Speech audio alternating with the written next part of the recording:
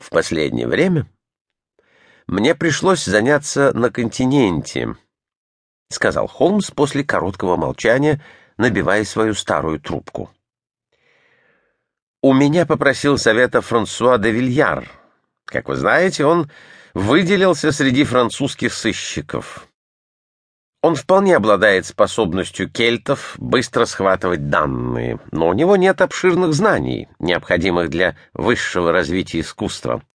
Дело шло о завещании и представляло собой некоторый интерес. Я мог указать ему на два подобных события.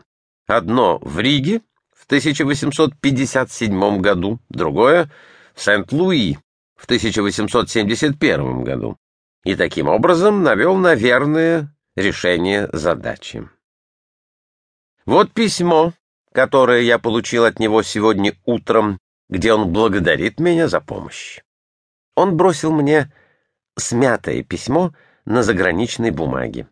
Я пробежал его глазами и увидел массу восторженных восклицаний, расточаемых французом. «Он пишет, словно ученик учителю», — заметил я. «О, он слишком преувеличивает мою помощь», — небрежно проговорил Холмс. «Он сам достаточно талантлив. Он обладает двумя из трех качеств, необходимых для идеального сыщика. У него есть наблюдательность и способность к дедукции. Ему не хватает только знаний, но и это придет со временем. Теперь он переводит на французский язык мои сочинения». «Ваши сочинения? О, разве вы не знали?» — смеясь спросил он. «Да, каюсь, написал несколько монографий. Все они касаются технических вопросов. Вот, например, о различии золы разных сортов табаку. Тут я перечисляю 140 сортов табаку, употребляемого для сигар, папирос и трубок, и рисунками иллюстрирую разницу в их золе.